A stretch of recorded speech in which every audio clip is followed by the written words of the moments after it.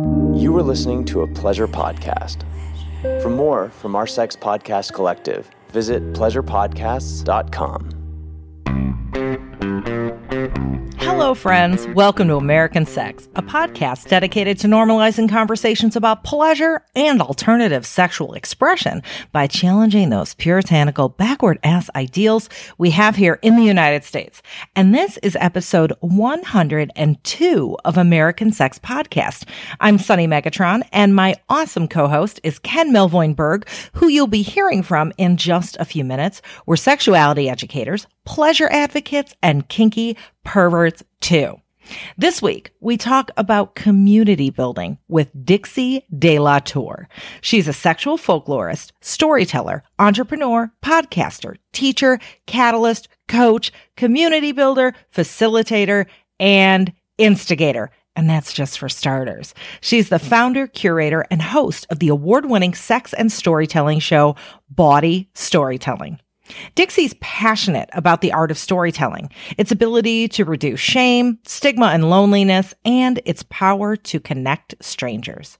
As a former sex party producer and dating site community manager, Dixie founded Bawdy Storytelling, the live stage series, almost 13 years ago, and she started Bawdy Storytelling podcast in 2016.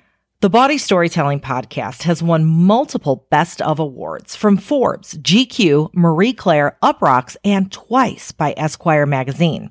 Dixie's been sainted by the Sisters of Perpetual Indulgence. She's been hailed as the founder of the original sex and storytelling series by Playgirl and called the Moth for Pervs by LA Weekly. Her stories are fan favorites on the Risk Storytelling podcast, and little known fact, Dixie recently became a Muppet. So if you're a Patreon supporter of American Sex Podcast, you've heard Dixie and I shoot the shit quite a few times in our full-length bonus episodes. And this is her second time back on our regular run of American Sex Podcast. Now, on this episode, Dixie not only talks to us about how storytelling can build community, but the important elements we all need to find and to build our own communities, no matter what facet of our lifestyle that community is built on. We talk about how finding community and sharing your authentic self, hell, even finding your authentic self within that community, helps change the stories you tell yourself about yourself. You know, how your self-talk transforms from, it was all my fault, I'm a horrible person, I'm no good, to things like, I'm okay, I did the best I could, and I'm not alone. I'm not the only one. Now, this is one of the reasons that the Me Too movement was so powerful and transformative.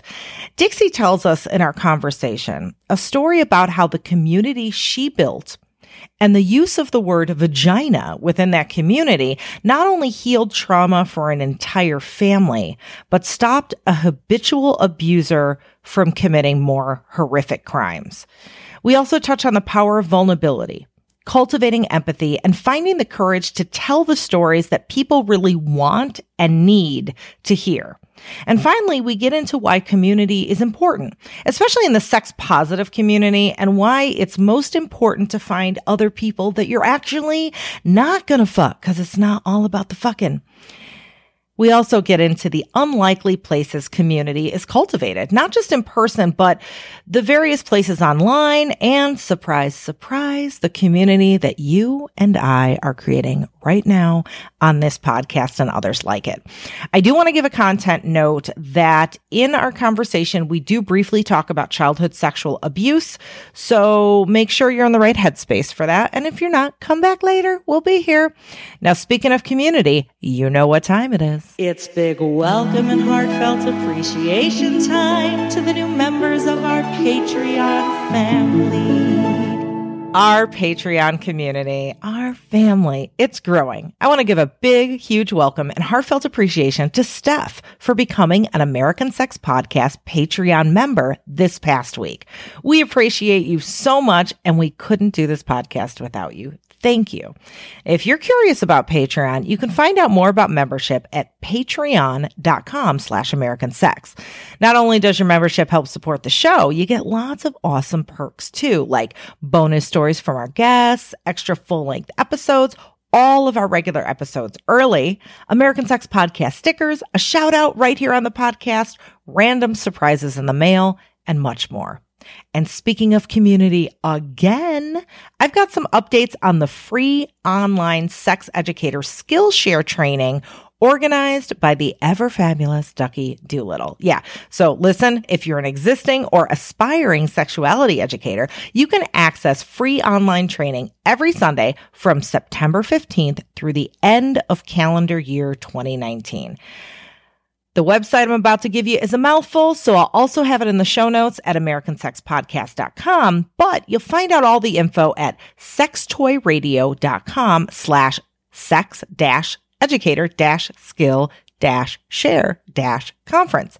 Sessions are just being announced and you can sign up for them now. I volunteered my time to teach podcasting for audience growth and revenue on Sunday, December 8th, and there's still 8 classes to be announced. But so far up on the roster, we've got Understanding Sex After Cancer, Creating Online Courses, How to Envision, Build, and Share Your Online Teaching, Collaborating with Colleagues, Organizing a Multi-Teacher Sex Ed Fair, Things I Wish People Told Me About Sex Education and Self-Care, Sex Education and Autism, and also my session on podcasting. So jump on these quickly before they fill up, because I bet they will.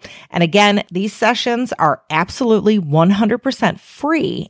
And because this is a grassroots, no-budget volunteer program, I know Ducky can still use sponsors to help cover hard costs and giveaways for attendees of the sessions. And also your help spreading the news about this resource via social media posts or telling your friends or talking it up to colleagues at events and whatnot is very much appreciated. And hey, theme of the episode, I got another community thing. Oh my God, it's all about community. It's the common thread through everything.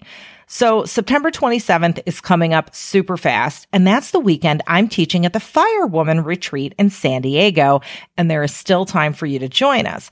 Now, it's a unique 3-day event hosted by Amy Jo Goddard, and it's designed to help women and non-binary folks break through the things that hold them back from being who they really are as sexual people. It includes transformative teachings, play shops, incredible evening events by firelight, and powerful connection with others who are also on this journey of sexual evolution. To find out more, you can head to firewomanretreat.com/sunny. Okay, one more thing. And guess what? I mean, it's not a surprise now. It's a community thing because that's what we're building all the time. So are you signed up for a newsletter? Reason I'm asking is, you know how social media platforms are cracking down at anything related to sex and even sex ed, even very benign sexual health things. They're straight up deleting accounts with no warning. So to be sure we don't lose touch in the event of a censorship crackdown, I highly encourage you to get on that mailing list of ours. If you have your phone handy, you can sign up for ours via text right now. Just text the word Megatron to the number 444-999, and that's it. You can also visit sunnymegatron.com/newsletter to sign up online. All right, American fuckers, are you ready for some really good community building juicy stuff? Strap in your earphones, strap on your strap-on whatever you want to strap on. Here is Dixie De La Tour. Online, we have somebody who I talk to all the fucking time. She's your hetero life mate. Kind of. Yeah. Dixie De La Tour. Hello, Dixie. Hey, Sunny and Ken. Hey. So, all right. You and I, through our conversations, both public and private, there has been a recurring theme coming up in our work, in our life, just in things we talk about, and that is community. Mm-hmm. And not just community, I don't know, not just like sex positive community, but community in every facet of our life, whether it's sex positive community, whether it's, people with the same sort of lifestyle we have, women, plus size people. There are all sorts of identities that we belong to.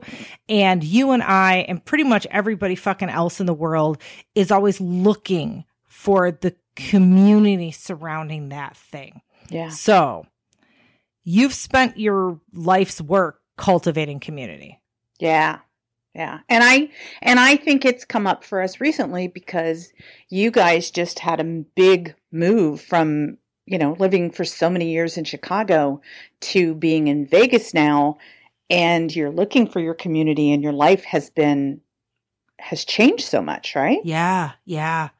And it's interesting because I think when it comes to the sex positive community and the kink community, which I think are the two things that Ken and I identify with most, Chicago was really rich and robust and had a lot of community. Not saying we didn't have our problems, because we did. But moving here to Vegas, we so far haven't really found much community. And from what we're hearing, the community here isn't as, I don't know, cohesive. Cohesive is a good word. Yeah, it's a little. There's some, and don't get me wrong, there are some great people here. Sir Robert, and there's a bunch of other great folks in the leather Poly community. Superstar is here. Who else? Poly Superstar is here Poly now. Superstar is here. We've got Will and Kara, who Kara, formerly of the Stockroom, is now out here, and they're doing stuff along with Poly. And there's great stuff happening on the horizon. We're just not quite there yet. Yeah. Yeah, and I've lived in San Francisco. In January, I celebrate 30 years. And It's because I live in such a sex-positive city that I found my people. I mean, I grew up in the South. I was always a freak. There was no real community there other than church community. And church was everything there. And I loved things about church. I loved parables or stories. I've always loved stories. I like sing-alongs and music, but everything else seemed to be about we're great and you're bad, And I didn't like that part. And I always thought that if you could build the perfect community, it would be one that says, it's your life. You get to do what you want with it.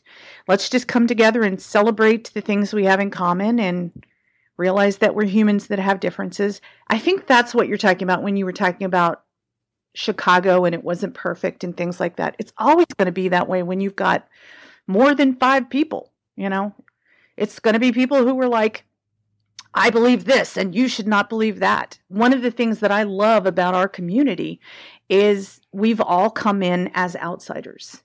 We've all been we've been in a city or a place in our lives where we were either shamed for who we are or we've been looking for other people to show us what we want to see in the world. We want to see ourselves reflected. And if you're a fat person and all you see is magazines that have size 0 models, you're going to feel wrong all the time. If you're a woman in the workplace and all you see is men doing all the talking, you're going to feel like you are an anomaly.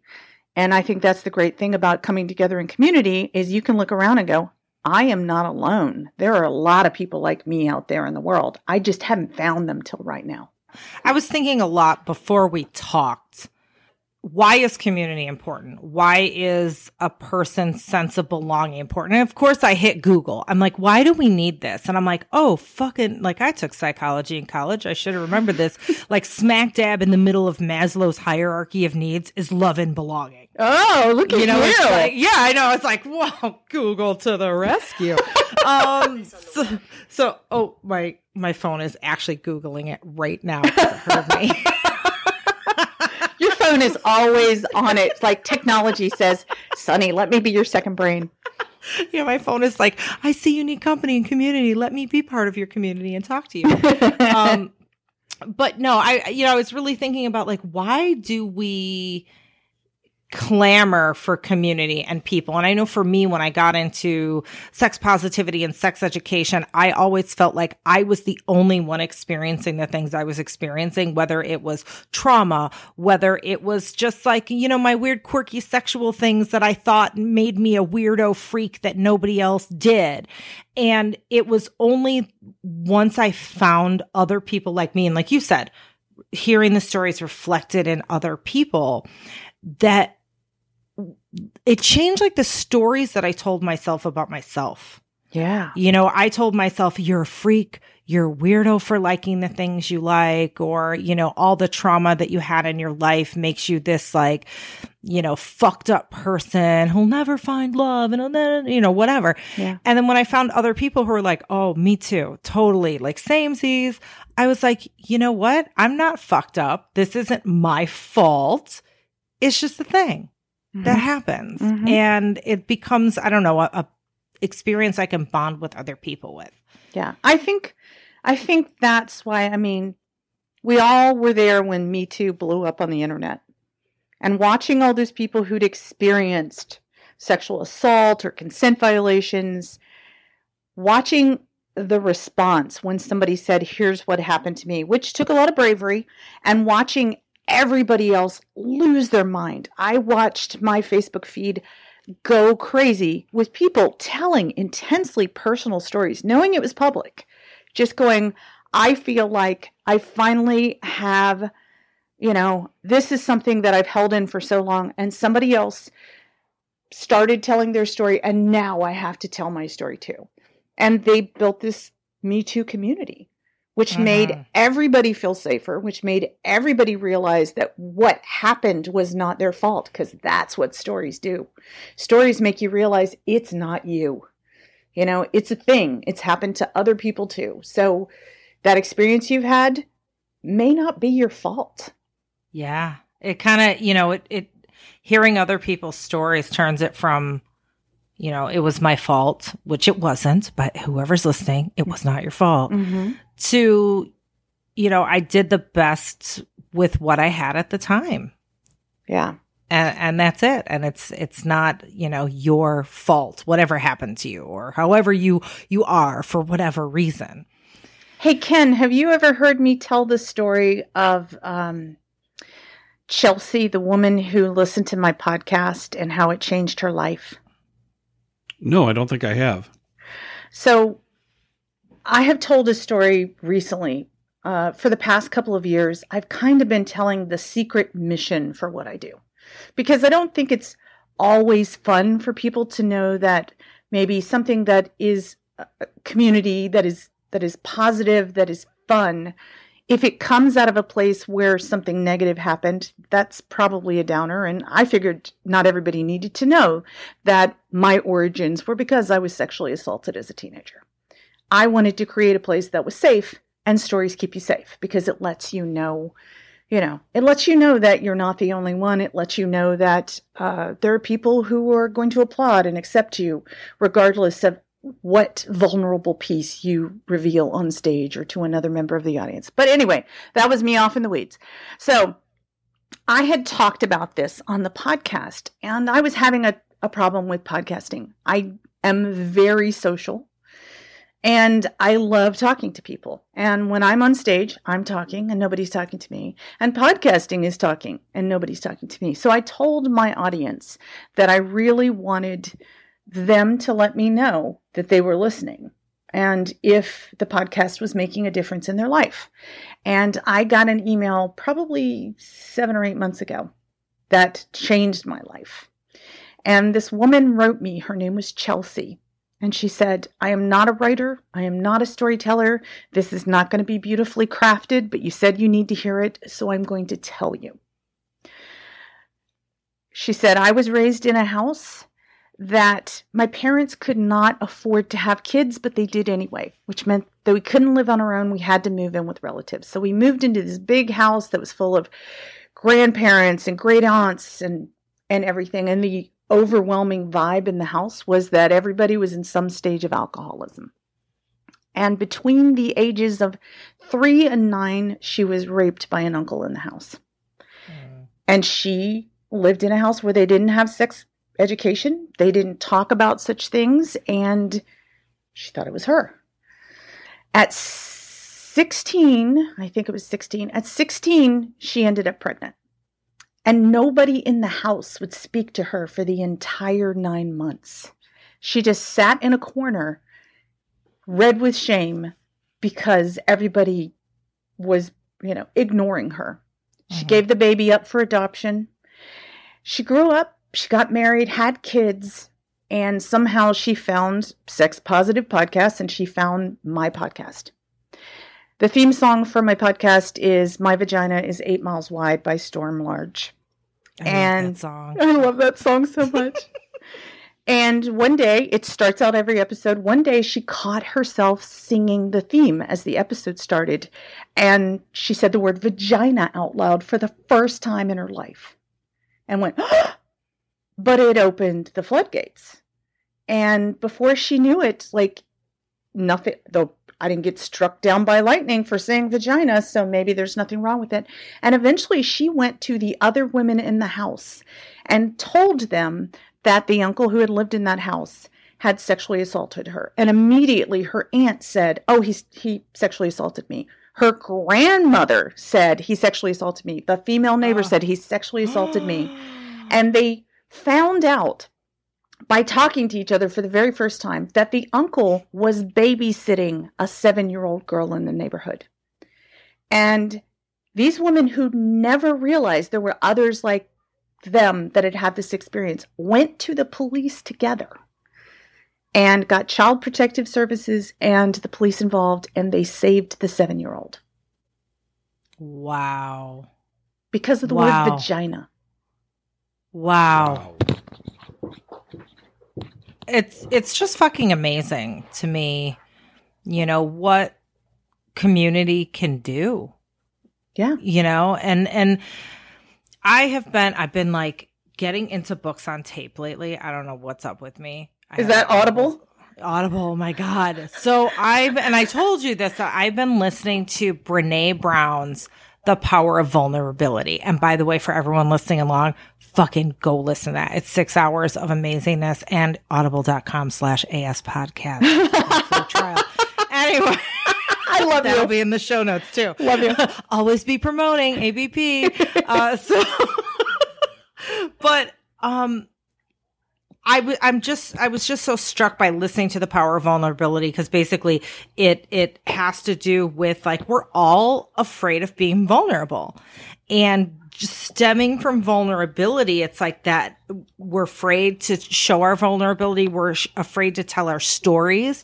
We're afraid to, you know, talk about what's happened to us or how we're feeling or whatever, because it makes us appear weak. And we don't want to be all those things. Mm-hmm. And if we just overcome that and we open our mouths and start talking, there's so much magic that can come from it. So, like, you cultivate stories, and yes, it's mostly in a sex positive space, but you've also done, like, you know, you've coached like corporate storytelling, and if you've told stories or had storytelling events at like local libraries and things like that. So it's not necessarily all like dirty boobs, bouncing dicks, and blowjobs and alleys, you know, although those are great stories too. But how much of your work and your community building and your storytelling centers on harnessing vulnerability? Well, I mean, I spend most of my time coaching stories. So when people pitch me a story for the show, or they say they want to work on a story on technology, they will tell me a story, which is the first version of a story is always what they think people want to hear.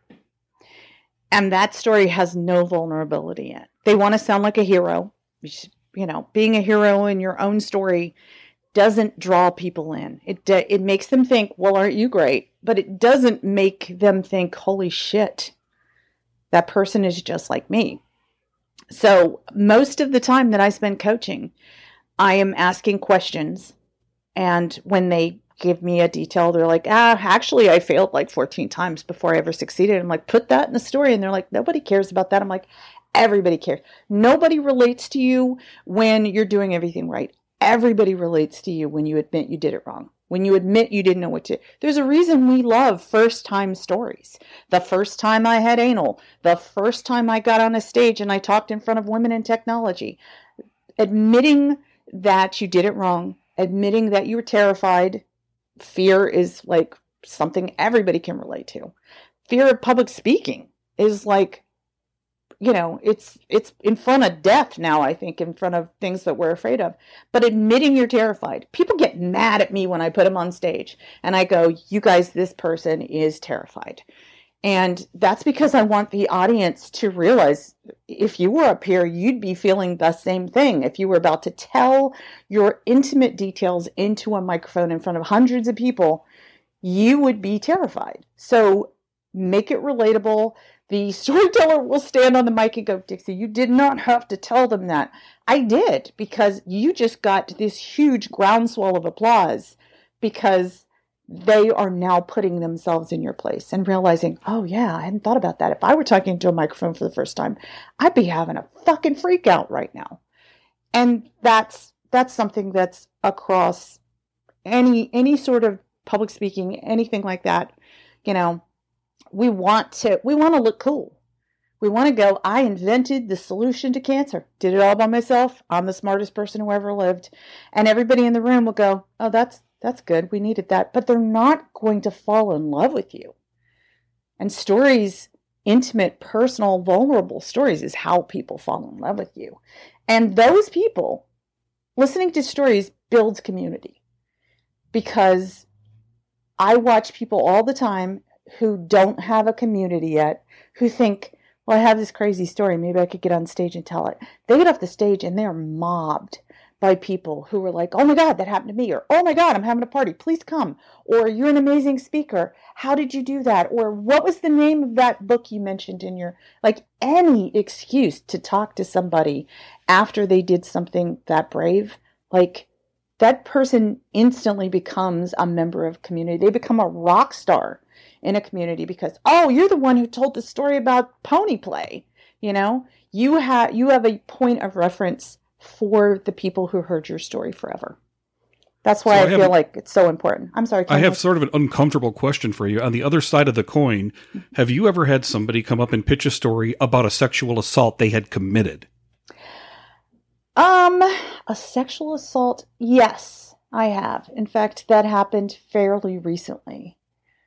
And one of the things I do as a curator of a show is I make sure that the audience is kept safe. And that can feel, I mean, I take it on a case-by-case basis. I believe that if you feel remorse for what you did, that you should have an opportunity to tell your story. But my priority is to the audience first. And we're seeing so much of it right now. I said no to that story because I felt like we didn't really need to traumatize people any more than they have been in the past little while. I have to, you guys probably know this. Do you know about, in terms of consent in community and things like that, do you have anything where you live or are part of online where they are starting to change consent communities so that there are two tracks? There are tracks for victims of assault, and they also have a track for assaulters. Yeah, like you're talking about accountability processes and that sort of thing. Yeah. For the longest time, people were just like, well, now you should fall off the planet and die. And that's not going to happen. And after the initial reaction where everybody was like having this strong reaction, like that person is terrible, let's ostracize them, which they should do. If that person was remorseful, they're not going to die, you know? Right. How do you teach them and how do you bring them back? And I'm loving that I'm starting to see this out there in the world. Like there's now a process for assaulters too, not just victims. Yeah. And that there needs to be, you know, because not everybody, sure, we've got those anomalies that are just like horrible people, habitual abusers that don't care, you know, really awful people or whatever you want to call them. But that's not everybody. Mm-mm. You know, it's like, what do we do with the people that do have remorse, that are teachable, that are changeable? So I think one of the things we're taught when we first come into sex positive community is that, oh my God, this is about me. This is a place for me. And that's about you. And if we stay in that place where it's like me, you're going to think about who can I have sex with? Who, you know, it's all about your own pleasure. It's all about your own fulfillment. And you're not thinking about other people. That's the selfish side of sex. But if you care about giving other people pleasure, if you care about making sure other people feel welcome, then that's more of a like, I'm thinking of others and not just myself. Maybe those people came into the community just thinking about, oh, this is a great opportunity to fuck people, and they harmed some people in that process. Yeah. If they realized they fucked up later, it's so, I'm just amazed that we now have curriculums for those people to figure out how to be trustworthy again and how to be accepted. Yeah. Agree. So I just thought of a good, I don't know, title for you. From what I'm hearing and everything you're saying about, how you coach people in stories and, and pretty much everything you just said for the last how many ever minutes, you're an empathy cultivator. Ooh. You are. I like that. Yeah. I one of the things that I like to do as I'm listening to a story is I'm listening to make sure the storyteller is going to have a great experience so that they can get a standing ovation and they can feel seen and they can find their community and all those things. But as we get closer and closer to that story going on stage, I shift to listening to the audience's experience. And, oh no, that's going to set some people off. You don't need to, because I don't do trigger warnings. Right. I want people to, we're all going to discover together this thing. Don't tell people in the beginning. I had one storyteller get on stage in Los Angeles, and they told a story that had no sex in it, but the story did involve going on a weird date with somebody off FetLife, and how they were so terrified that they thought this weirdo was going to kill them. Oh, God. They were standing on stage telling that story, so clearly the weirdo did not kill them. Right. I got hate mail the next day from people saying, you should have warned us that story was scary. And I was like, well, that story had no sex. The story was a story, but it had no sex. And people at Bawdy tend to expect that there's going to be some sex, kink, or gender in the story. So what does that story have? Suspense. If we take away the suspense, how engaging is that story? Yeah. So yeah, I'm usually listening for the audience, for their experience, so that we can make sure that they've learned something. There's lots of education in the story, so that they can put themselves in the room and see the socks of the person who left them on while they were having sex, Describe what a sex party is for people who've never been to things like that. Because, you guys teach workshops. I've always been fascinated by the fact that people come to workshops. How did you know you were interested in the subject matter of the workshop? Yeah. You teach classes on kink and electroplay and things like that. How do people who've never done that know that they are interested enough in electroplay to take a workshop about it? Yeah, I think it, sometimes it's partners or friends. They're like, oh, come with me. I don't know. So they hear it from somebody else. Sometimes, especially when they're classes that are free, they're like, what have I got to lose? They're free. Like, I'll just go. It's 2 hours. Let's just see. I'm kind of curious. And oftentimes we get people in our classes who are like, oh, yeah, I'm totally into this. Or I thought maybe I was into it. And now that I'm at the class, yeah, I'm totally into it. And sometimes they're like, you know what? I just learned that this isn't really for me. Or I just learned how I can take little bits and pieces of the parts that are for me and like leave the rest to the side. And sometimes it's a fuck no, but that's usually an electrician. Yeah. And I'm not even joking. I'm not exaggerating about that. No genders or anything. Every single electrician that has taken that class has said, fuck no, I'm not, I want to listen to it. I don't want to experience it. Oh my God. When you said that, I just had a memory I hadn't thought of forever of somebody 25 years ago when I first moved here. Their roommate was an electrician who was electrocuted to death. And I hadn't thought about that person until you said that just now. Oh. Somebody you only saw in somebody's living room. What? Sorry. I said, I'm glad I could help. Thanks for re-traumatizing me, Ken. Yeah, think about kink conferences. We want to increase the attendance It's Right. very expensive to do a conference or a festival, but those people don't really know yet if Right. they want to sink hundreds of dollars or if they want to spend $1,000 on the hotel for it, unless they're completely immersed in the community already. Mm-hmm. So how do they know that? Well, it's interesting because I've observed, it's like when you have so much of a good thing, it eventually turns into a bad thing, So it's like in the kink community, you'll get like, okay, we're just developing this community and it's grown over the years. And then suddenly it turns into like, I'm the kinkiest. And if you're not as kinky as me, you don't belong here. And, it turns into, instead of being accepting, it's like if you don't fit into this like total counterculture mold, then you're not cool enough to be in the group. And there was a thread that came up recently. I know you know the thread I'm talking about. It was, there's a monogamous munch in Chicago. Yeah. And, and a lot of people were like, well, wait a minute, a monogamous munch. And for those of you who don't know what a munch is, it is a gathering for like either kinky or poly or whatever sexual subgroup people, but it's at a restaurant. It's kind of like a non-sexual meet and greet. So you can just kind of connect with your community and meet some like-minded people. And usually in the kink community, you find people who are obviously kinky. A vast majority of people are polyamorous, open relationships, whatever you want to call it. But I notice in our classes, we have a lot of people that come to our kink classes who are like, I'm totally into this. Like, I'm kinky. I like bondage. I like, electroplay. Some of them are really fucking kinky, like really out there, like extreme stuff.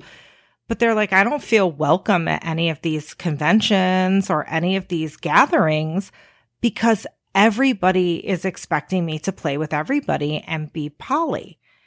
And that's just not my thing. It's like me and my wife or me and my, significant other or whatever.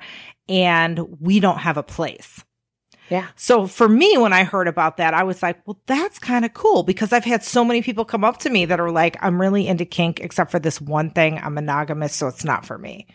And I'm like, well, that's a shame, so. That you feel that this place is not for you just because you don't fit in that one way. Exactly. Yeah. I have people all the time who come up to me at the show, like at the break or who are like, oh my God, I just dream of being on that stage, but I don't have these crazy stories. I'm monogamous. I'm not kinky. And they think that's what you have to be because those are the things that you hear. And I'm like, do you know what the most downloaded episode of my podcast is? It's called Monogamish because people want to see themselves reflected.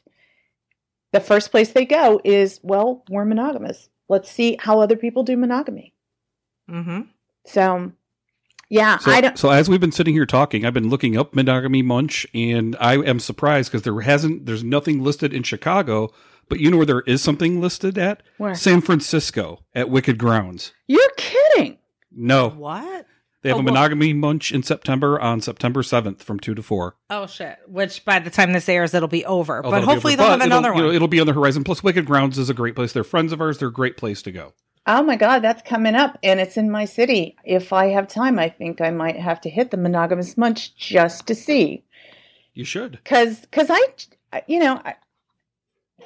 is one of those places, and I saw it originally advertised on FetLife. FetLife is one of those places where people are like, if you're not like us and you don't do it our way, then maybe you shouldn't be here. And that's one of the things I hate about the internet. Is people can be really judgmental or they can say, I'm interpreting what you said this way and I don't like that way, so I'm going to shame you for what you just posted for. It just feels really hard to connect with people in a place where they can't see your face and see that they hurt your feelings or take a look at you and realize maybe I read that wrong. Maybe I should take another pass at that and go, oh, that's not what they meant at all. Right. That's why I'm so passionate about in-person events and bringing people together and building community in new cities. And I was firmly against a podcast when I started because I'm like, that's the internet. That is not people meeting face to face. That's not making new friends. That's not building community. And I was so wrong about that. It's totally I've totally fallen in love with it, when at first I was like, people keep telling me, they've been telling me for years, they want to hear these stories, but they're in places where the show isn't. So I'll just try. Yeah. And letters like the one from Chelsea made me go, holy shit, podcasting is life-changing, and you have to do this. Yeah. Yeah. And also online groups. Like, I notice now you have a body storytelling online group, and it's like, even though meeting face to face, there's a lot of importance meeting face to face. I mean, people can even tell you that in business. That's why we do business trips and don't just have conference calls all the time. This is why we get together, because there's a certain magic that you have face to face, but not everybody has access to that. Yeah. You know, and, you know, one other thing, you know, speaking of, you know, people going to conventions or not going to conventions because they don't feel welcome. There's a lot of people that Ken and I come across who are like, I don't go to munches. I don't go to play parties. I don't go to, you know, whatever events, you know, because I don't want to have sex with all these people. Like, maybe they are monogamous, or maybe they're just like, I'm just not into like dating a bunch of people. Maybe they're polysaturated. Right. Exactly. Like, I just don't want to go meet people for hookups. So I'm not going to meet in person. And it's like, I tell so many people, like, you don't have, especially sex positive events, you don't have to go to these events to look for people to fuck. If you're, again, you know, that monogamous couple that likes to get kinky in the bedroom, you know, when the kids are at grandma's or whatever, go to a fucking munch, meet other people that are like-minded, that you can bounce ideas off, that you can have these like one-on-one conversations with, where it's like, I like this. Am I weird? And they're like, oh, no, I like that too. I thought I was the only one. You know, we have so many friends, personal friends, that we have conversations like this about so many different topics.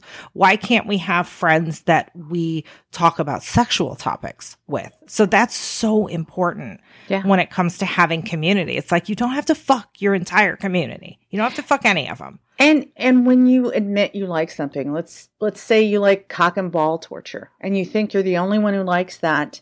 You talk to somebody else who, you know, is into the same thing. Mm-hmm. They're going to go, if you like this, you might like that. And it's going to open up your world. And you're not going to find that just by reading a book on cock and ball torture. They might reference something, but other people who are interested in the same thing you are can turn you on to new things. And that's something that might happen on the internet, but it happens so much more organically face to face. Mm-hmm. Mm-hmm. I think that Ken should define the term polysaturated, because not everybody knows that term. Oh, yes. Sorry about that. So if you are in a polyamorous relationship and you feel like, you know what, I have enough partners, like I couldn't have another partner if my life depended on it at this point, you're probably polysaturated. Too many partners, not enough time. Yep. Or you've had just the right amount of partners. Yeah. Support for this episode of American Sex Podcast comes from Manscaped. They are #1 in men's below-the-belt grooming. Manscaped offers precision-engineered tools for you or your honey's family jewels. Ken loves Manscaped products, and as you'll hear him spontaneously gush about later in our conversation with Dixie, I do too. I love Manscaped products, not because I use them myself, but I guess I could use them. Now I gotta try that. I'll report back. But because I like working with a super smooth canvas, if you know what I mean. I bet you or one of your partners would dig Manscaped too. In fact, I think this so much that I'm going to give you 20% off and free shipping at manscaped.com. All you have to do is use the code SUNNY at checkout. So what makes Manscaped products so great anyway? Well, Manscaped has completely redesigned the electric trimmer. Their sexy Lawnmower 2.0 has proprietary skin-safe technology, so this trimmer shaves nuts but does not chop them. We also know that ball stank, that can be a problem, and that's why Manscaped also has the Crop Preserver, an anti-chafing ball deodorant and moisturizer. Manscaped is the perfect gift for you or your partner. No more stinky, no more ball 5 o'clock shadow scraping off your face when you're trying to work your magic, and say goodbye to those pubes stuck in your throat. American fuckers, go get your 20% off and free shipping with code SUNNY, that's SUNNY, at Manscaped, MANSCAPED.com. That's 20% off and free shipping at manscaped.com with code SUNNY. So, okay, you have been building community. And you surprisingly, like, plot twist, you thought that, you know, podcasting was anti-community building, but you found out it was actually like so community building. So what other ways have you found to build that community and branch out of your normal, you know, like you do body storytelling on the West Coast here and there? What other things have you been doing to make that community even bigger and more robust? Well, I'm about to go on tour, and before I talk about that, I mentioned this on my own podcast, but I'm not sure I've ever told you about this thing. Wow. After having done live shows, you know, at least 2 a month for most of the last 13 years, I can get really burnt out on coaching people in their stories about their butthole, which I like to say everybody has a butthole, so that's the great equalizer. I always have people, because I do events at places that have cocktails. I've got the people who've had 3 or 4 cocktails who hit me as soon as I get off the stage and go, oh my God, that story I have. And they want to tell me a story, or they want to tell me a thought they had during a story, or what they liked. And I always go tell the storyteller, don't tell me. They're the ones who need the affirmations, not me. When I step off the stage and I get hit by the people who've had numerous cocktails, I often see this person who is standing back 10 or 12 feet, who is just making eye contact with me and looks terrified, but they don't leave. So while the drunks are talking to me, I'm just giving this, usually the person is female identified, but it's been everything, I think, in the number of years I've been doing this. And I will just raise my finger and go, hang on, don't go away, hang on. Because I can tell by the look on their face who they are, and they will just wait. They're not going anywhere. And as soon as I get through the passel of people, I go to them and I go, hi, and they go, oh my God, I found your podcast, or I discovered this online as an event, and I can't believe there's a place where we're allowed to talk about sex, and I didn't know anybody who would go to this with me, so I came by myself and I was terrified, but this is something that I've been looking for forever, and I didn't know people talked about this, and I thought I was the only one. And I say, I set this show up so you can come by yourself. You don't have to have a community yet. This is where you can build community. And we usually end up crying on each other's shoulders while they tell me, like, there's nothing wrong with me. Or, I mean, often I suspect they've had experiences that weren't positive, you know, around sex, and we just cry and hug each other. Those are my favorite shows. Oh. Regardless of the stuff that ended up on stage, those are my favorite shows. I've had it happen at most cities that I've gone to, where people are like, I didn't know. I mean, you know, if you go to a comedy show, so often, if you hear somebody talk about sex, they talk about it in a negative way. Like, I fucked the ugliest person. Who's going to feel good about that? They're going to sit in the audience and go, I'm not feeling like I look great today. Maybe they're talking about a person like me. When you come at it from a negative point of view, people can go, you know, I feel like maybe I'm the person you're making fun of. So I don't let people do that. I don't let comedians do that. If you went on a date and it was a horrible date, let's talk about the part that is funny because you weren't a fit. Nobody's ugly. Nobody's stupid. Nobody's wrong. You're just not a fit, you know? Right. And knowing that there's a place that is uplifting when it comes to sex, because people want to make fun of sex so much out there in the world. I mean, that's why we call it sex positive. Can we be positive about it? That's not what they meant, but that's how I like to interpret it.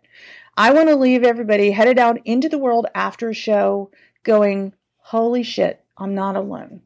I'm not the only one. Whether it's about sex or the fact that you're blonde or you saw a fat person on stage or you saw a trans person on stage, you can see yourself reflected for an evening in a positive way and head back out into the world the next day and go, maybe there's nothing wrong with me after all. Maybe I'm okay. In fact, maybe I'm great. And I just never looked at it that way.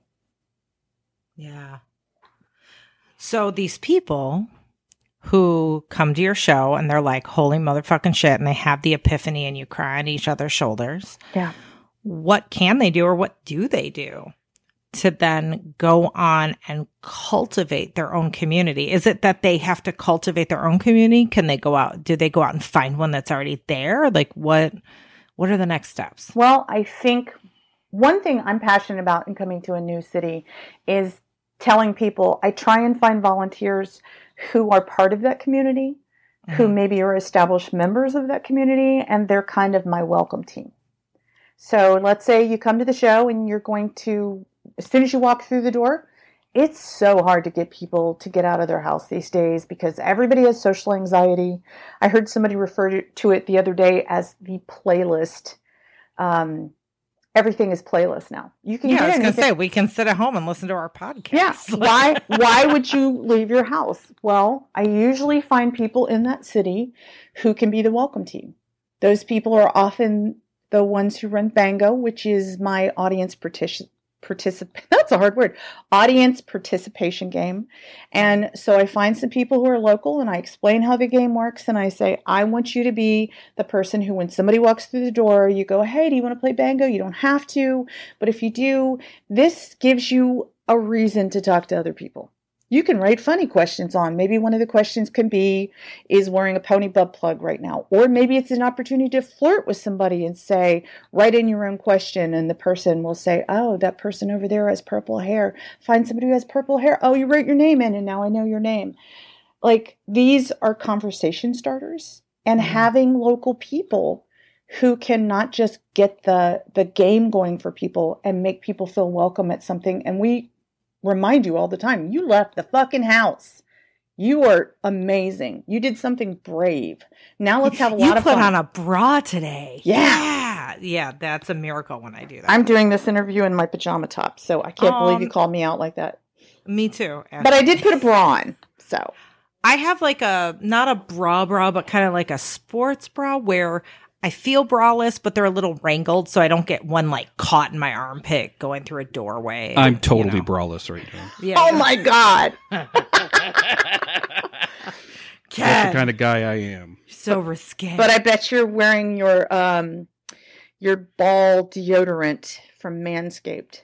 I am, actually. You love that stuff. I've been watching you go off on that stuff. Those Manscaped products are fucking amazing. And I don't even care if they weren't a sponsor. I'd still promote their stuff. It's that good. My balls have never smelled better. Oh, is that true, Sonny? Do you find that to be true? It is true. It is true. Although you did like the coconut lime smell that I originally came with. When I first met Ken, when I first got close enough to his balls to smell them, he used some kind of coconut lime, and I just have really dug coconut lime flavor ever since. Thank you. Yeah, so burn a candle that smells like your balls. Smell, and I don't know I can't remember what the name of it is. Yeah, that's good though. I like it. You're giving people tips because people and will if you be live in more Vegas, into my balls. that ball deodorant stops you from your nutsack sweating. Well, you live in Las Vegas, so if it works for you, it works for anyone. That's a hot place. Yeah, totally. I don't know how we just got on ball deodorant from community. Building ball deodorant community. Like maybe you should put some on your underboob, see if it works there. Oh, Jug Jam. Use it for your Jug Jam. Jug Jam? I've never heard of this. So when I was a kid, I stole somebody's Penthouse or Hustler or something like that. And there was a weird story in it that was talking about, this is so gross, it was talking about a man who used to creep up, I believe it was his mother, how creepy is that? And she would fall asleep in her nightgown and he would scrape underneath her boobs where her boobs were sweaty and he would collect it in a baby food jar. What? Oh my God. Yeah. And then he would sniff the jar, he collected it and he would sniff it. And I was like, when you don't know, you're just is that a thing that people do? I'm a kid. I huh, I never knew that everybody's keeping it secret, doesn't talk about it, but I guess that's a thing you do. Jug jam. And he called it jug jam, so I still call it jug jam when my boobs get sweaty. Wow. Okay, first of all, I don't want to kink shame anybody. However, if that was your actual mother, I'm hoping this penthouse letter was just like, it's a fantasy and I'm pretending it was my actual mother. Then get on with your bad self and your jug jam. But if it was your real mother, there's a lot of issues here. A lot of issues. I mean, not really, because if he was breastfed, jug jam. No, because when you're breastfed, it's consensual. The mom's like, here's my boob. The baby's like, oh, great, I'm hungry. But he did collect it in a baby food jar, so maybe... And he was 27. Yeah. No. Isn't that the weirdest thing? I used to read those letters in the front, which were obviously written by people who just made shit up. And there was a thing for a while where they were telling women to put Alka-Seltzers on their clit because they'd feel great. And they would tell you that if you wanted a woman's vagina to feel tighter, stuff a bunch of strawberries and acidic fruit up in there, stuff it full, and then fuck it. And I'm just thinking that's some jam afterwards, because that's macerated fruit after you Cumbria. So I'm still stuck on the jug jam because, like, I have big boobs and I get pretty sweaty. But I've never seen a physical. I mean, maybe because you bathe regularly, or okay, yes, it smells like a cross between vinegar and macaroni, which he hates. However, that's a great vinegar. I'm writing it down. Vinegar and macaroni. It's like macaroni elbows boiled in vinegar. However, there's never been a physical thing I could actually scrape off from under my boobs. So did he make that up, or am I just lucky? I don't know. It's like 8 or 9 you could get dead years skin old. cells from somebody who hasn't been down there in a while and didn't wash very much, and they're going to have a lot of his mom's pheromones on it. Huh. I don't know how we got here. I don't It either. might be like the same stuff you'd get under an arm, like an armpit fetish. You just equated the smell of jug jam to vinegar and macaroni. And one of my favorite stories from way back in the early days of body storytelling, I had a gay man, and I'm coaching him on his story. And I'm like, so, for somebody who's never swallowed cum, what does cum taste like? And he was like, butter and aspirin. Oh, my God. Doesn't it? Yeah. It's the most accurate description I've ever heard of. I'm going to go crush up some aspirin and put it in some melted butter now and taste it. I think you should. And then put it side by side next to your ejaculate. Ken, could you help Sunny out so that we have a compare and contrast? Is there a way you could contribute? Okay. I want to do now. I just thought this could be a party game. For people like who are Cookie fluid Cookie. bound, do like the Coke Pepsi challenge, but it's the which one is cum challenge. And you taste a little bit of the cum, taste a little bit of the what is it, butter and aspirin, and see. I want to do this. So, people all the time like to talk about the taste of bleach in the back of their mouth and everything like that. But then you think about that and you're like, no, bleach is not right. No. I mean, there is I've a little bit of that. People describe it as having a pancake batter odor too. No, if your cum tastes like pancake batter, I would be blowing you all the time. And Odor, I said, not taste. And this is your opportunity to educate again. Please explain fluid bonded for people who may not know that term. Okay. So fluid bonded is when you are close enough to a person, you've both been tested, and you have agreed to not use barriers with sex. So that could be, penis and vagina, or penis and wherever sex. It could be penis and ass. It could be penis and mouth. And, but you shouldn't do that unless you're with someone where you've both been tested and you've agreed and all that fun stuff.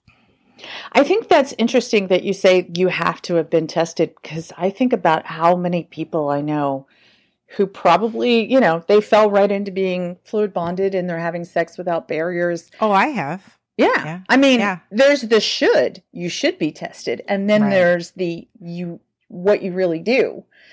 Like, oh yeah, well, we've been fucking for 6 months without a condom. We should probably get tested, but they didn't, Yeah. I mean, that's one element I like to work with I will sometimes have people on stage and they will describe sex and they won't talk about when they're fucking a stranger. They won't talk about stopping and putting on a condom. Oh, and then the audience will go, they didn't do what they should. And I'm like, well, I think we all know what we should do, but I want to hear a story about what you did do. Because if you beat yourself up about the fact that, oh my God, I should end it all because I had unprotected sex with somebody and I made a mistake, knowing there are other people who made that mistake too, they're not going to say they stopped and put a condom on unless they stopped and actually put a condom on. True. Yeah, I've been there. Like that used to be old me. I'd be like, the person would be like, I'm fine, trust me, or I've been tested, just try. And I'd be like, okay. You seem nice. Okay. Yeah, okay. Now I'm like, now I've become much more how I should be, put it that way. Yeah. So, yeah, very true. So anyway, you had asked me about how to build community on your own. Mm-hmm. Well, hopefully you go to an event or you go to a munch or you go to a place where hopefully there is some aspect of being welcoming in that community. I think those are the people who do it right. If you feel as though you're welcome, as though you're not imposing on people by showing up, I mean, that thing that our brain does before we leave the house that is just like, oh, maybe it's full or maybe I don't fit this group, all the things we tell ourselves. Hopefully, if you do go to a public event, that there is a welcoming aspect to it. So that people know that, we made this up. Like, if you feel like you belong, you probably belong too. I have to interject too, because I see this a fucking lot. What? So I see it a lot at events where I'll go to a new munch, and it's just like, oh, let me check out this munch, or let me go. And this is usually at munches or kind of free flowing social events where it's like the cool kids club and the cool kids are all at the lunch table and they don't welcome the new people. They don't walk up and go, oh, hi, I've never seen you here before. What's your name? Let me go introduce you to some people. So people who either run munches or events or who frequent them a lot, who are popular there, please make an effort to keep an eye out for the new people that walk into the room and be welcoming, because some of y'all are bitches. Anyway. That's absolutely true. And I was fortunate enough. When I fell down the rabbit hole and first found sex parties, I eventually, before I became a storyteller, I was a sex party producer. But when I first discovered sex parties, you would always go in and there's that thing that feels like, well, if I talk to that person, they're going to think I want to fuck them. Like, just get that thought out of your head. Talking to somebody at a sex positive event does not mean that you're trying to fuck them. You're welcoming them. People get laid all the time because they hit it off during that little welcome thing, but that doesn't mean someone's hitting on you just because they're talking to you. If you can get that thought out of your head, then you're not going to sit in a corner and wait for somebody to hit on you and be afraid that if you talk to somebody else, it means that they think you want to have sex with them or something like that. Mm-hmm. But when I first fell down the rabbit hole of sex parties, like, I would go to them and I would go, this one does not feel like me. This one maybe feels a little creepy, or everything is focused on sex, and then I found Kinky Salon. And the thing, which Polly Superstar, who now lives in your city, founded in San Francisco, 15 plus years ago. When I found that, when they first came out, like, I was part of the team that produced the first sex party they did. When I found Kinky Salon, somehow the core volunteers of that party, and I think a party needs volunteers to really make it work well because the host can't do everything. Everybody was focused on, how do we give the attendees a positive experience? Mm-hmm. How do we work together? This is not about us. This is not about standing in the corner and being cool. This is about the attendees' experience. We would do things where people would dress up like Cupid, and they would walk around with a bow and arrow and have like a little thing on their hip where you could write a note. I'm Cupid. Is there somebody at this party that you'd like to talk to? Why don't you write them a note and tell me who it is? Okay, I'm going to go deliver your message. I'm Cupid. Like, things that were designed to make engaging with other attendees easy. And that's kind of like finding that community is where I discovered my inner fairy godmother, where I went, I know I'm not looking to fuck a bunch of people at this party, but why am I so drawn to sex parties? Like, that doesn't make any sense. I'm not necessarily having that much sex, but this has become my whole life. I was the person who worked the front door when somebody came in and they said, oh my God, this is my first sex party. I can't believe I'm here. And I just moved to San Francisco or whatever it was. And I would just kind of like make a little mental note. And then when my shift was over, I went and found that person. And I said, hi, I remember that this is your first sex party, or I remember that you're brand new to town. If you could have anything at this party, what would it be? And they'd look at me funny and I'm like, I'm not hitting on you. This is not about me. What do you want? And they go, I don't know, kiss a girl. I'm like, what girl? And they'd point to somebody cute. And I'd say, I know that girl. Let's go talk to that girl. And I would introduce them to each other, make sure everything was going well. And then I'd go stand off to the side to keep an eye on them because, you know, it was like the Wild West at sex parties back then, where there was always some domly dom who was like, oh, two young, attractive females are over here. I'm going to insinuate myself. And I'd just stand there and wait to be the big sister and go, Mr. Domly Dom, you should back the fuck up because they're having a moment and you are not part of it. You know, that I think I got that because I became part of this community of people who agreed this is what we're going to do together. We're going to send people home with positive experiences because they left their house, they did something brave, they realized maybe they were bisexual or maybe they were kinky or, you know, any of those things. And this is often a first attempt to connect with others around that thing. So how do we make it a great experience? Mm-hmm. And speaking of cultivating inclusive sex positive spaces, I have to give a plug for Love is Not Colorblind by Kevin Patterson. It's a book about making sex positive spaces inclusive for people of color and people of other marginalized identities. So American Fucker out there, if you're listening and you're like, you know, I am a party organizer or I'm definitely read Kevin's book. And I'll put a link to that in the show notes that as is well. Great. I did not know that. Yeah. And he also was on one of our, forget what number podcasts, but I'll put that in the show notes. He was one of our guests too. And it's brilliant work. So, I love that. All right. So what's up with you? I know you're doing more things to create more community in more cities. What is that? I am going on a tour. There's two ways that I'm doing this. I decided that I wanted to figure out how to know what cities. I mean, that's the thing about having a podcast. By the way, can I do a show? I got a best of from Forbes magazine recently. Fucking A. How fucking weird is that? I'm like, they don't even. Congratulations on that, by the way. Again, thank you. That's incredible. They don't write about sex. What is Forbes magazine doing writing about? Yeah. I don't know, man. Just don't question it. Just take it. I don't either. And I looked up, it said, here are 5 of the best, and they called us audio porn. And we seem to be the only podcast on that list. The other ones were apps and websites and people reading their own erotica on their website and stuff like that. I'm like, audio porn. I never thought of myself that way. But I'll take it. Forbes magazine. Yeah. I will take it.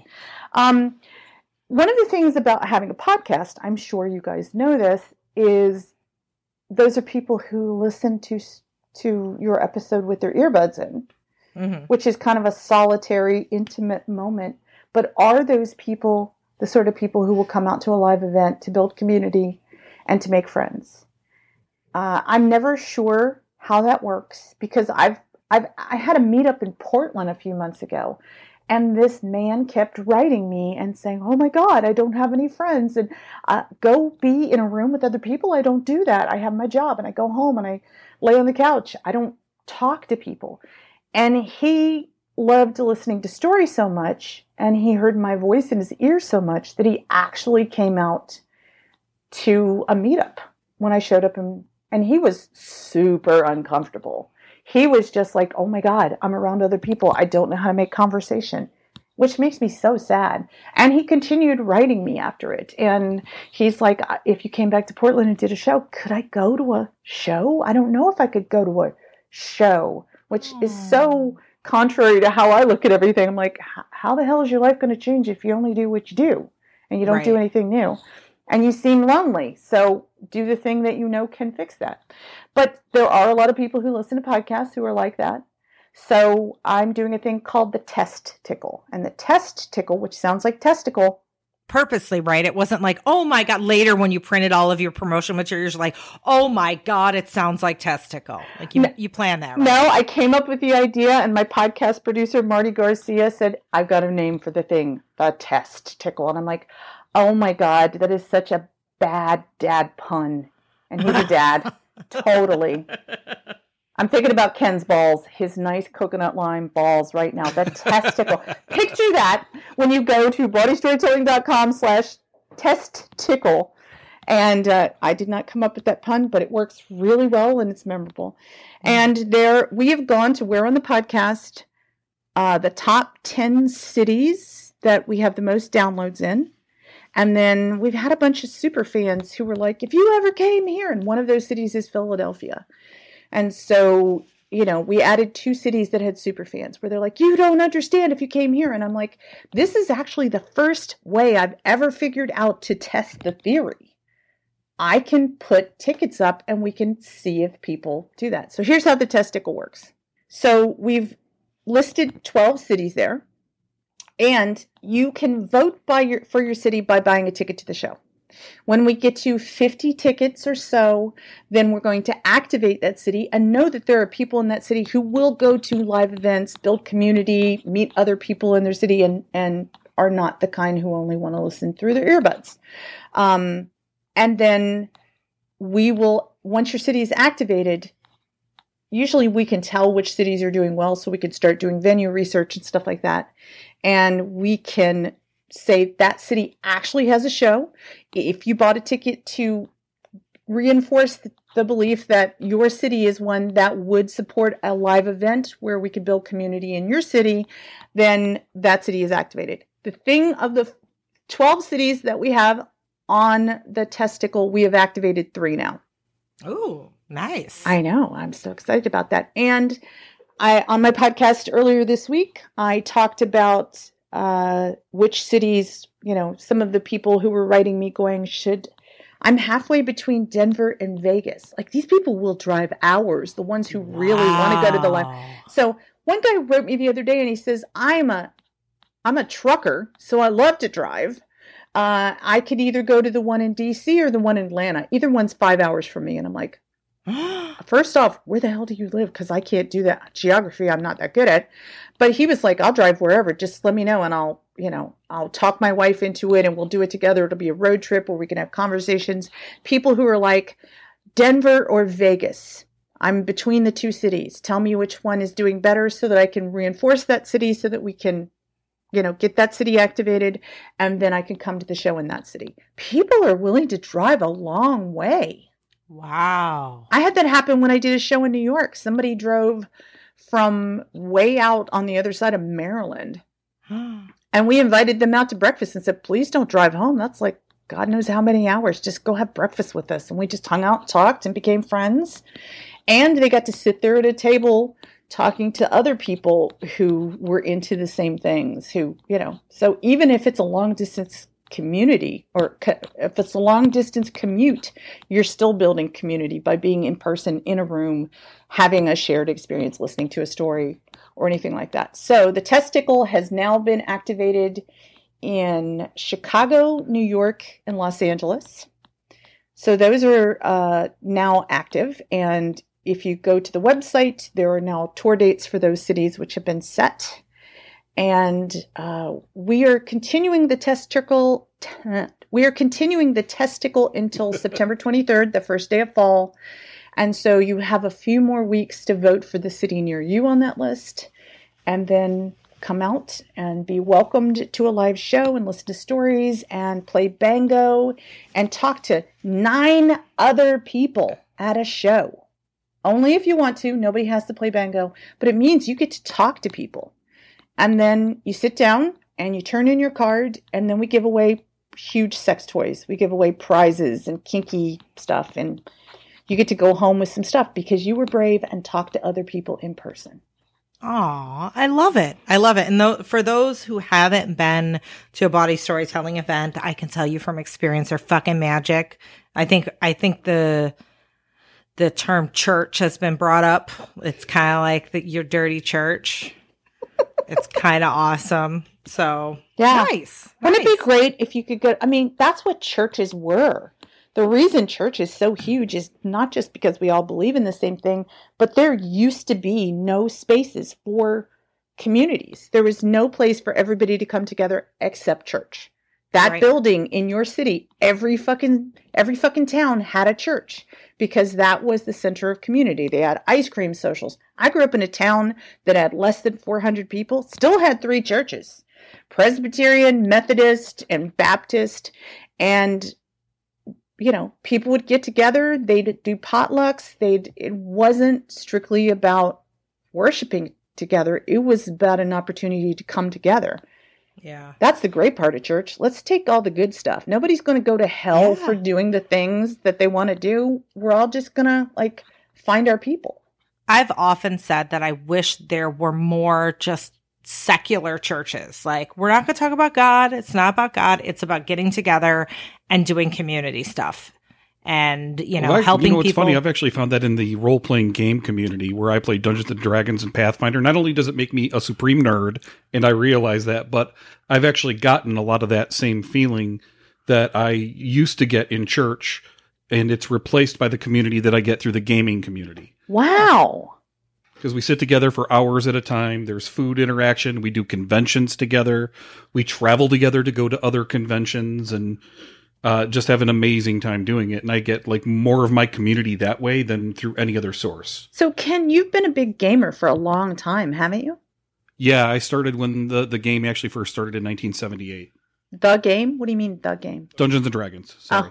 Oh. Not a gamer. I'm like, that is the only game. No, there are many. There's at least 4 others now. No, I'm kidding. And you just knew you were a nerd and you were like, it takes other players to play a game. So I'm going to go to an event and I'm going to geek out and play against other people in person. Is that how you first got involved? Yeah, well, it initially it started off with just setting up a pup tent in the backyard, having some friends over, and then we would game for hours and hours and hours. If you saw the TV series Stranger Things. Yes, I was thinking about when you said that. Yeah, and that's exactly what we did. Stranger Things was us. Where me and my friend Bear and Adam and Matt, we all got together and we would just game for, 24 hours straight if we could. And then that developed later on in life after I'd been in and out of the military, in and out of college.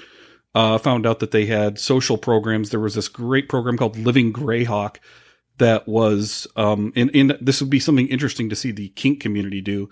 But what they did was you got special rewards for your character if you physically traveled to the area where that item was at. So there would be special adventures that would be in Louisville, Kentucky, or in Dayton, Ohio.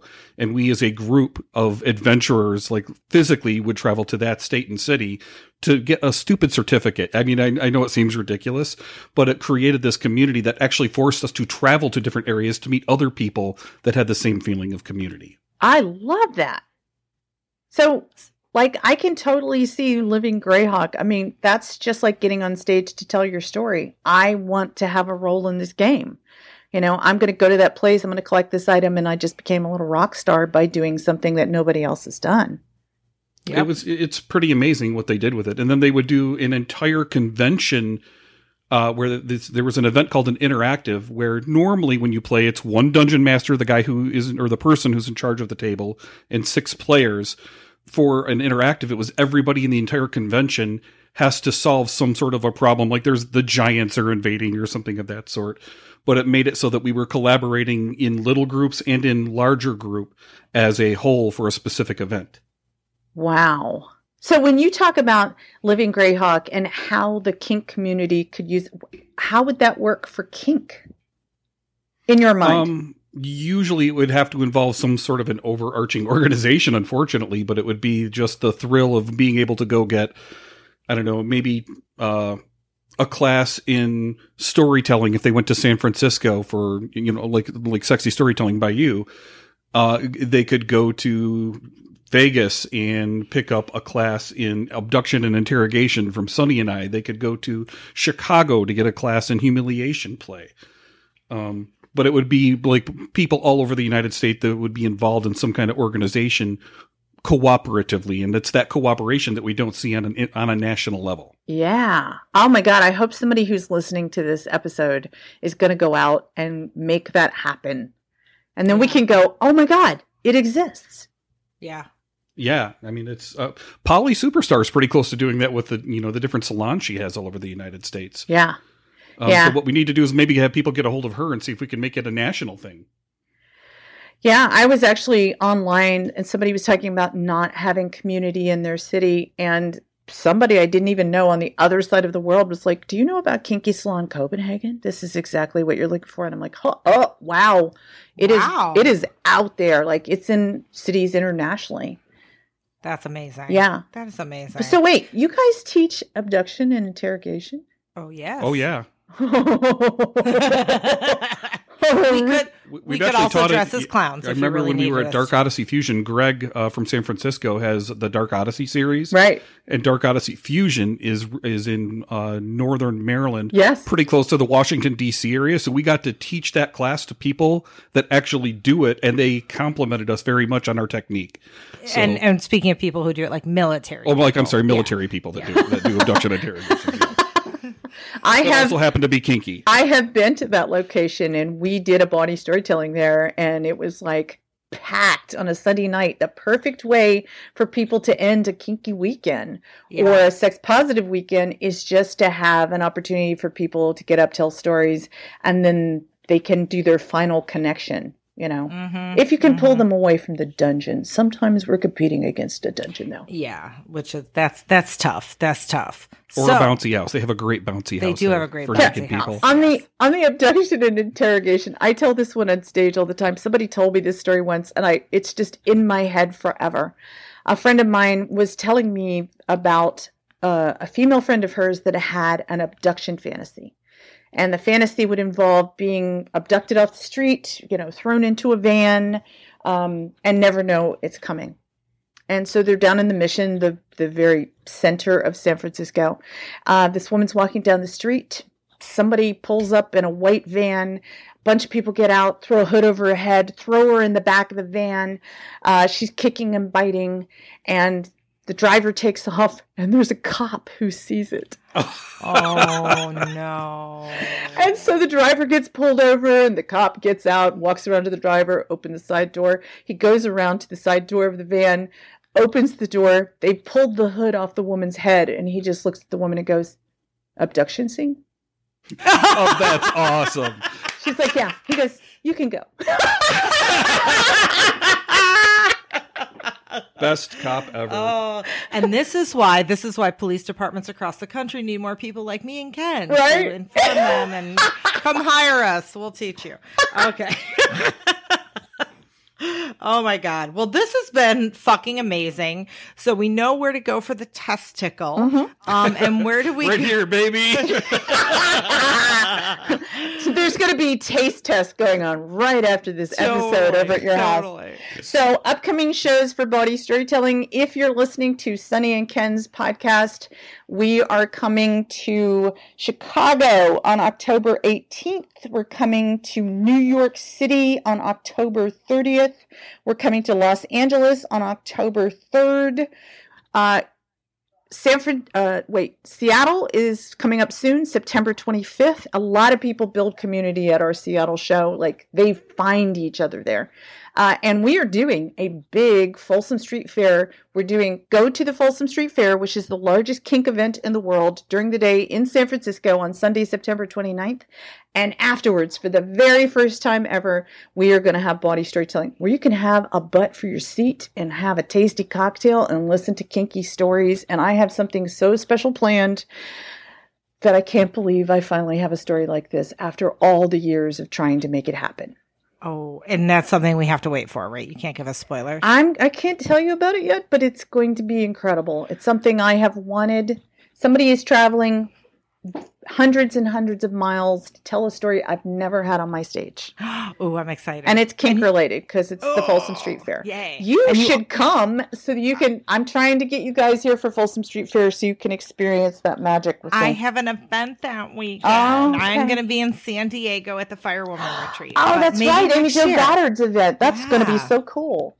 Maybe next year. And you also said a butt for your seat instead of a seat for your butt. And I was like, everyone gets butts. This is amazing. I am kind of obsessed with butts. You might get a butt. Okay. Cool. You get a butt, and you get a butt. And you get a butt, and you get a butt. I can get behind that. Anyway. That stinks. Thank you, ass. Dixie. Yeah. We love you. We This love has you, been Dixie. great. I love you guys. This has been really fun. Podcast interviews aren't always fun, but you guys are always fun to talk to. Well, duh. Hey, when are you going to come visit us with Quake? Are you sure you're down for that? By the way, I'm down for it. Quake is my 165-pound St. Bernard. Like, in case they don't know. So, Quake and I love road trips. It's not your tits. Sorry. No, it's your tits. Yeah, I know. I think people make fun of my giant tits, but I think yours probably dwarf mine, Sunny. I don't know. We'll see. I don't know. I feel like you and I are, polyamorous, non-polyamorous life partners, or whatever the hell Ken called us at the beginning of the show. But we're also gregarious, big-titted podcast hosts. So we are. You are. Yeah. Yes, let's make that happen. Me and Quake are going to come hang out with you and Uncle George. I want to meet Uncle George so bad. Cool. We'll do it. We'll have vodka by the pool. Should I tell them where to find me? Yes. Okay. So I am Dixie Delatour. In case you didn't hear my name, I am a sexual folklorist who has been doing sex and storytelling for 13 years. We're based in San Francisco and also monthly in Seattle. If you go to bodystorytelling.com, spelled BAWDY, like Mae West. Body. Think of a woman with big hips wiggling her ass. That's body. And so bodystorytelling.com. The podcast is the Body Storytelling Podcast. We're on Instagram. Everything is Body Storytelling except Twitter, which is just BAWDY. Awesome. Wait, Thank you, Dixie. And I have one thing that I need to add, and I'm sorry to do a shameless self-promotion at this point. Yeah. But a couple years ago, Sunny and I were involved with a movie called Diminuendo. And it is now available on Amazon Prime. So American fuckers, if you're listening to this, go there, watch Diminuendo. Make sure you have a box of tissues nearby because you're going to cry. You might need a therapy appointment afterwards as well. But it's called Diminuendo. And if you look really hard, you'll spot both Sunny and myself at some point in the movie. So what platform is that on? Amazon Prime. Amazon Prime. It's going to be on iTunes and a bunch of other stuff. Yeah, it'll be on stuff. iTunes, and it'll be available in Australia, New Zealand, and the UK, I think, in about 2-3 weeks. I can't wait. Thank you for telling me. Awesome. Thank you, Dixie. Thank you so much, Sunny and Ken. Love you. Love you. Bye. Thanks for listening to American Sex. To keep up with Ken and I, well, first make sure you watch our TV show, Sex with Sunny Megatron, on Showtime. Then visit sunnymegatron.com. There you can learn more about us, read our blog, peruse our workshop calendar, or hire us. For what? Well, either for private coaching, or to book us to teach at your event or university, or as sex and relationship writers for your publication. Oh, and don't forget, we're on social media, too. I'm the super social one, so you can find me as Sunny Megatron on Twitter, Facebook, Instagram, my YouTube channel, and a bunch of other places. But if you want to get me on Snapchat, you got to look for Sunny_Megatron, and you can follow Ken on Twitter at @SideChicken. That's PSYCHICKEN. Also, please support us by shopping with the affiliates and sponsors from our breaks. And if you contribute to our Patreon, we're going to love you forever. Well, we're going to love you forever anyway, but just go with it. Lastly, if you like this broadcast, tell people about it. Tweet it, Facebook status it, and rate it on iTunes and other platforms. Thanks, friends. We'll see you next week on American Sex.